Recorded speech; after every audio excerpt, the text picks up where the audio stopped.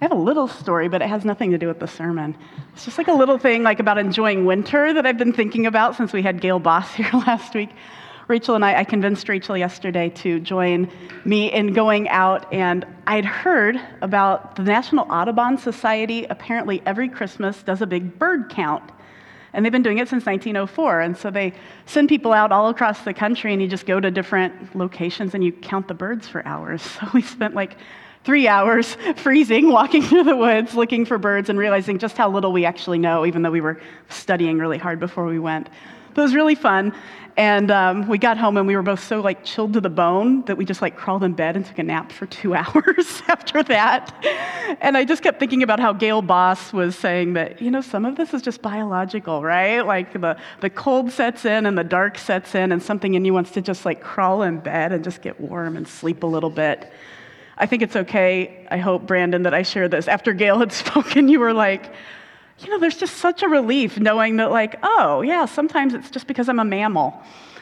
Yeah, it's just because I'm a mammal that this is why this is happening. So anyway, it was just kind of a good, restful day, and we learned a little bit about bird calls. So here we are, Advent Sermon Series, retelling the story of John the Baptist, which is a traditional story to talk about. But to carry on with this story this week, what we need to do is actually back up a little bit, and we have to kind of show a flashback scene. And this flashback scene is to a time long before John was born, hundreds of years. And that flashback is to a man named Isaiah, or maybe we'll just say that's his name. We're not quite sure. So the thing about the book that we call Isaiah, it's one of the larger books in the Hebrew Scriptures that's sometimes called the Old Testament, is that Isaiah actually had at least 2 different authors.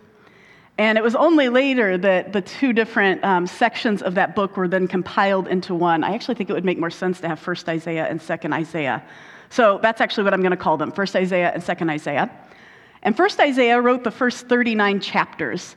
And then the second author picked up in chapter 40. And there's really a significant space of time between those 2. So 1st Isaiah, the guy that wrote the first part, most likely lived in the city of Jerusalem.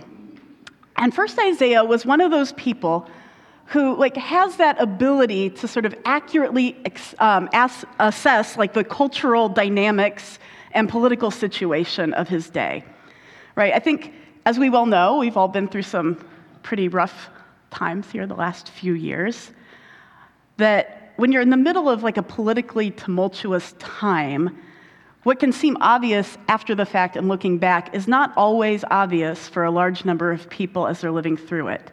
Even to us, right? We're seeing some things clearly and some things we're not seeing clearly even when we think that we are. But there's usually a handful of people who do correctly evaluate what's happening, right? People who, while they're in the midst of the tumult, who can look around and they can look at the different dynamics that are all in play, and they're able to kind of see through it and name the most likely outcome given all of the different factors. And so in the Christian tradition, we call this reading the signs of the times. You might have heard that phrase at some point if you grew up in church. And the people who do this well, who read the signs of their times well, we sometimes call prophets, right? So 1st Isaiah is a prophet. He's one of those people where he was able to look around and he's like, you all know what's going to happen, right? It seems so obvious to me what's going to happen. Given our circumstances, this big empire next door, I won't call it Canada, but if that's helpful, this close nearby empire is totally going to come over here and ransack our city. That's what's going to happen. So in the very final scene that 1st Isaiah writes in chapter 39, he's telling a story about when he was talking to his king, right, whose name was Hezekiah. And so this king had just welcomed a whole bunch of envoys from this nearby empire, from the Babylonian Empire. And these envoys had come to Jerusalem, and they were like, hey, king, oh man, it's good to see you. We heard you'd been sick. So we thought we would come and just wish you well and make sure that you know that your friends over here in Babylon have been thinking about you. And Hezekiah is like, oh, man, that is just so kind. It is so good of you to come all this way just to tell me that you're glad that I'm feeling better. Let me just lavish you with hospitality while you're here. Let me just give you a grand tour I'll show you around our storehouses. I'll show you the armory. Let me show you the treasury. I'm going to show you all the riches of the city. I'm going to show you all the great perfumes that we make and the expensive spices. Oh, you should check out the olive oil that we make here. It is absolutely top of the line. I'm going to show you how blessed we are, and I'm going to show you where all the silver and gold is. So when the word of this state visit got to first Isaiah, he went to the king and he's like, "You did what? Please tell me you did not go and show them everything." And the king replied, "Well, sure. They even saw my palace. There is nothing among my treasures that I did not show them." The last quote from Hezekiah. And in that moment, you can almost see first Isaiah kind of, like blinking a little bit quickly. He's like, okay, let me get this straight. The Babylonians, your very powerful neighbors, they know that you're weak, that you're recovering from a life-threatening illness. They also know just how much wealth we have, where we store it. They know the state of our military. You showed them all of our arms. They know where our extra food is stored, and they know where you sleep at night. And now they know how naive of a leader you are. So first Isaiah's like, okay, this is what's going to happen, you fool. They are going to come in, and they're going to steal all of our riches, and they're going to utterly destroy what's left of our military, and this is inevitable. This is the word of the Lord. Right? So the last recorded words of first Isaiah are of the king saying, "The word of the Lord that you've spoken is good." And he thought, there will be peace and security in my lifetime. Right? So he's kind of like, sure, they might try and overthrow me, you might be right, but at least it's not while I'm alive. You're like, maybe down the road, I don't really care if it's not affecting me. And so that's where we leave it. First Isaiah, the curtain goes down, the theater goes dark. It's now intermission in the book of Isaiah. And we can all guess what happens during intermission in the book of Isaiah.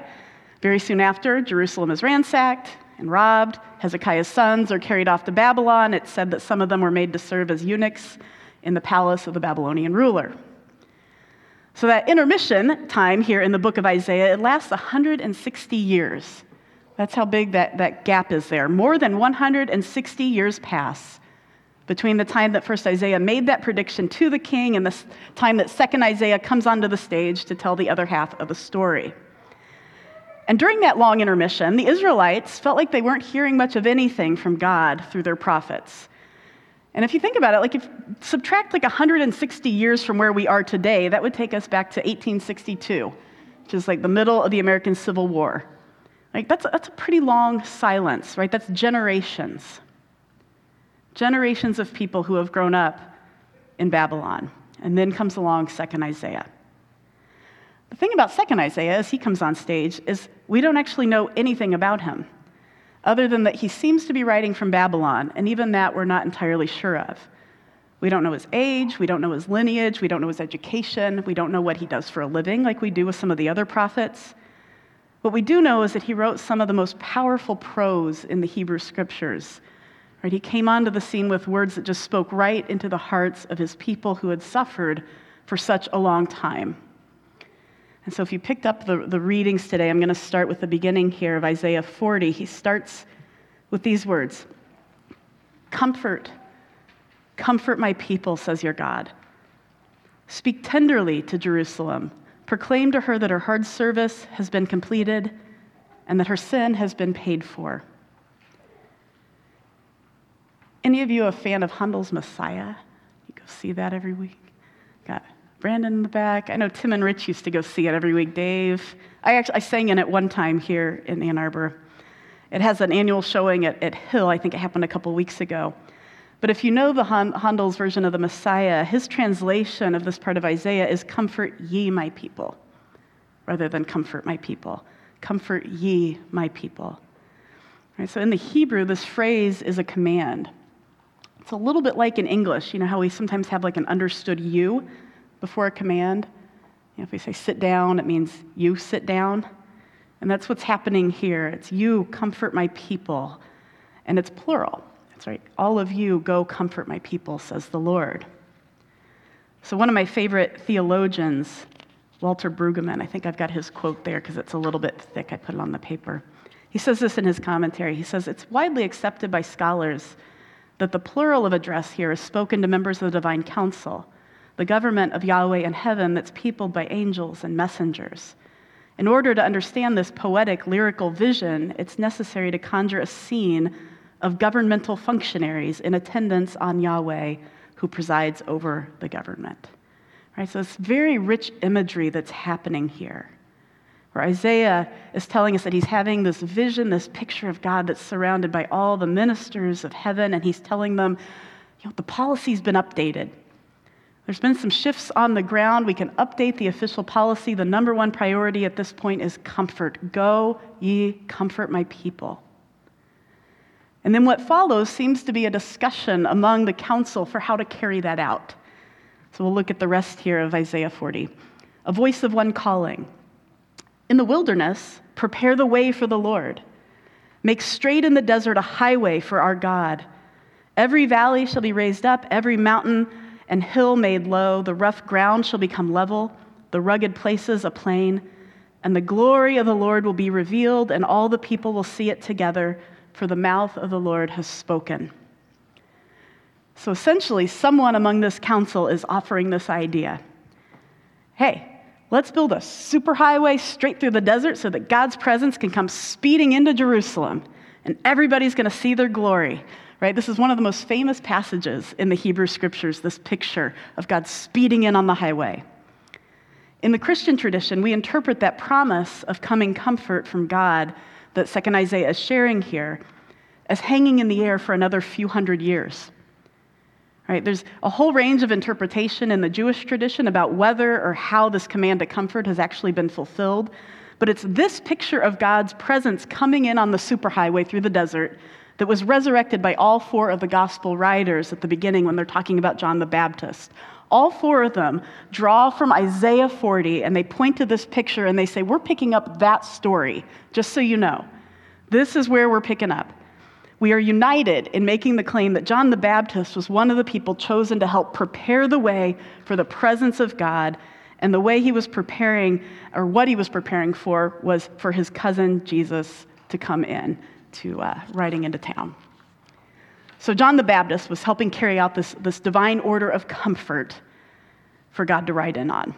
So here's the picture I had. Sometimes it helps me to just keep a weird, rich picture that I'll call midrash, right? Just sort of a commentary. You guys, anybody remember an El Camino? Yeah. Some of you, I'm dating myself a little bit.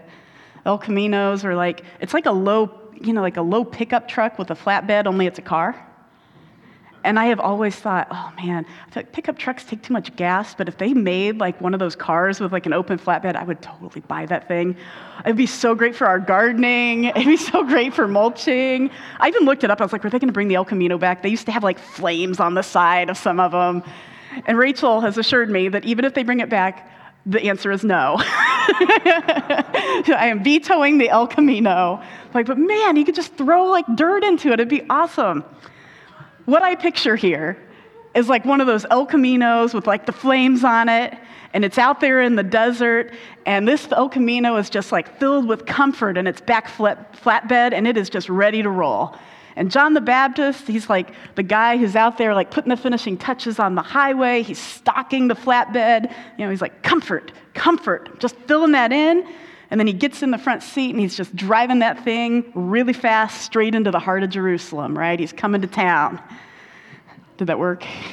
Maybe, maybe not. So how did he comfort his people?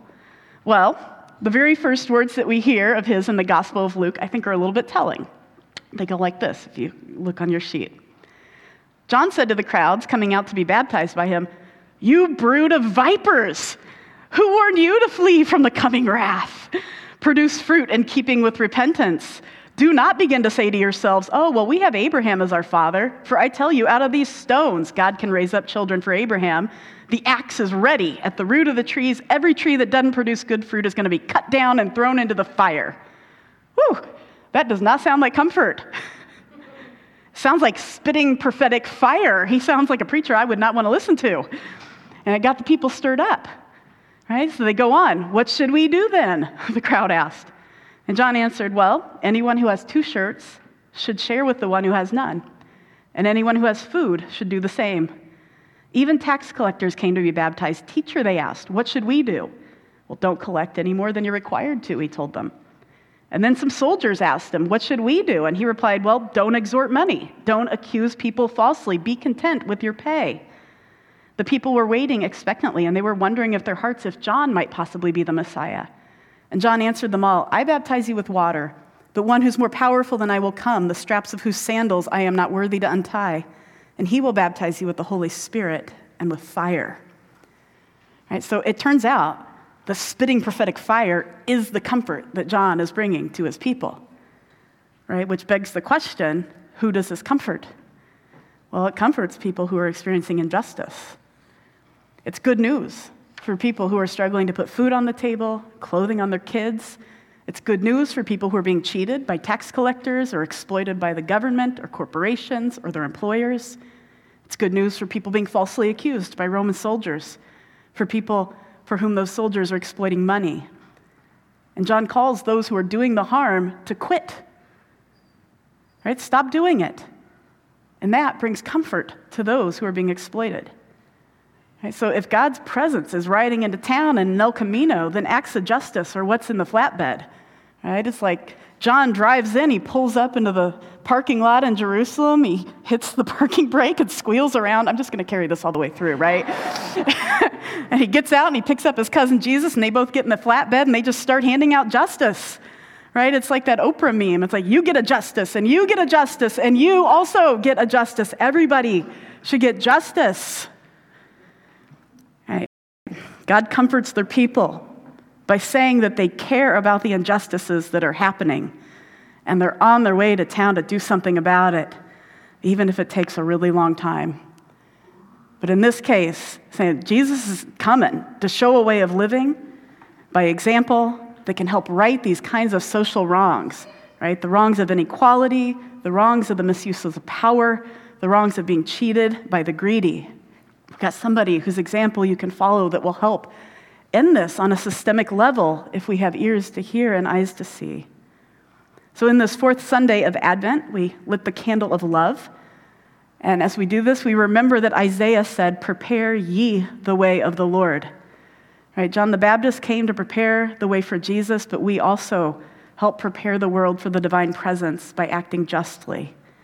And we do it with love and with joy and with this expectant hope that Zechariah was singing about when he sang about his son John. He says, the rising sun will come to us from heaven, and it will shine on those who are living in the darkness and the shadow of death. So come, Lord Jesus. So for our meditation today, we usually take a minute of either silence or guided meditation. We remember that Advent is the season of waiting. It's the season of waiting for God to show up, of God being with us on earth. And this morning we remember that sometimes it can take hundreds of years for people who have been experiencing injustice. They've been waiting hundreds of years for God's comfort and presence to come. And I know that there's parts of our lives that we can relate to with that, where we can just say, man, I feel like I've just been waiting for your presence to show up in this space for a long, long time. And we know that your timing is not always our timing, but Lord, we just want to invite you to come into these places. And so we'll just take a minute or two, I'll let you know when the time is up, to maybe just present those places where we're waiting on God's presence to show up and make an appearance in our life. Come, Holy Spirit.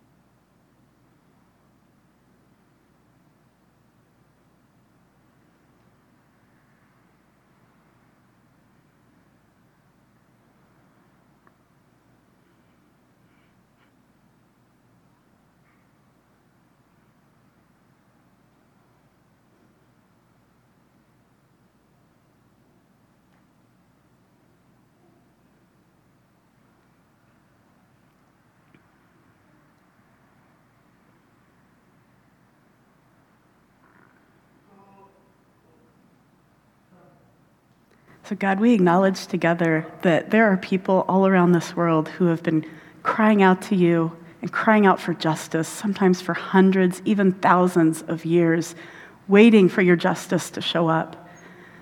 And so we ask that you will help us know how it is that we can be part of being part of the answer to that, of preparing the way for your presence, that we can participate in enacting that justice and listening to those voices the way your son Jesus taught us to.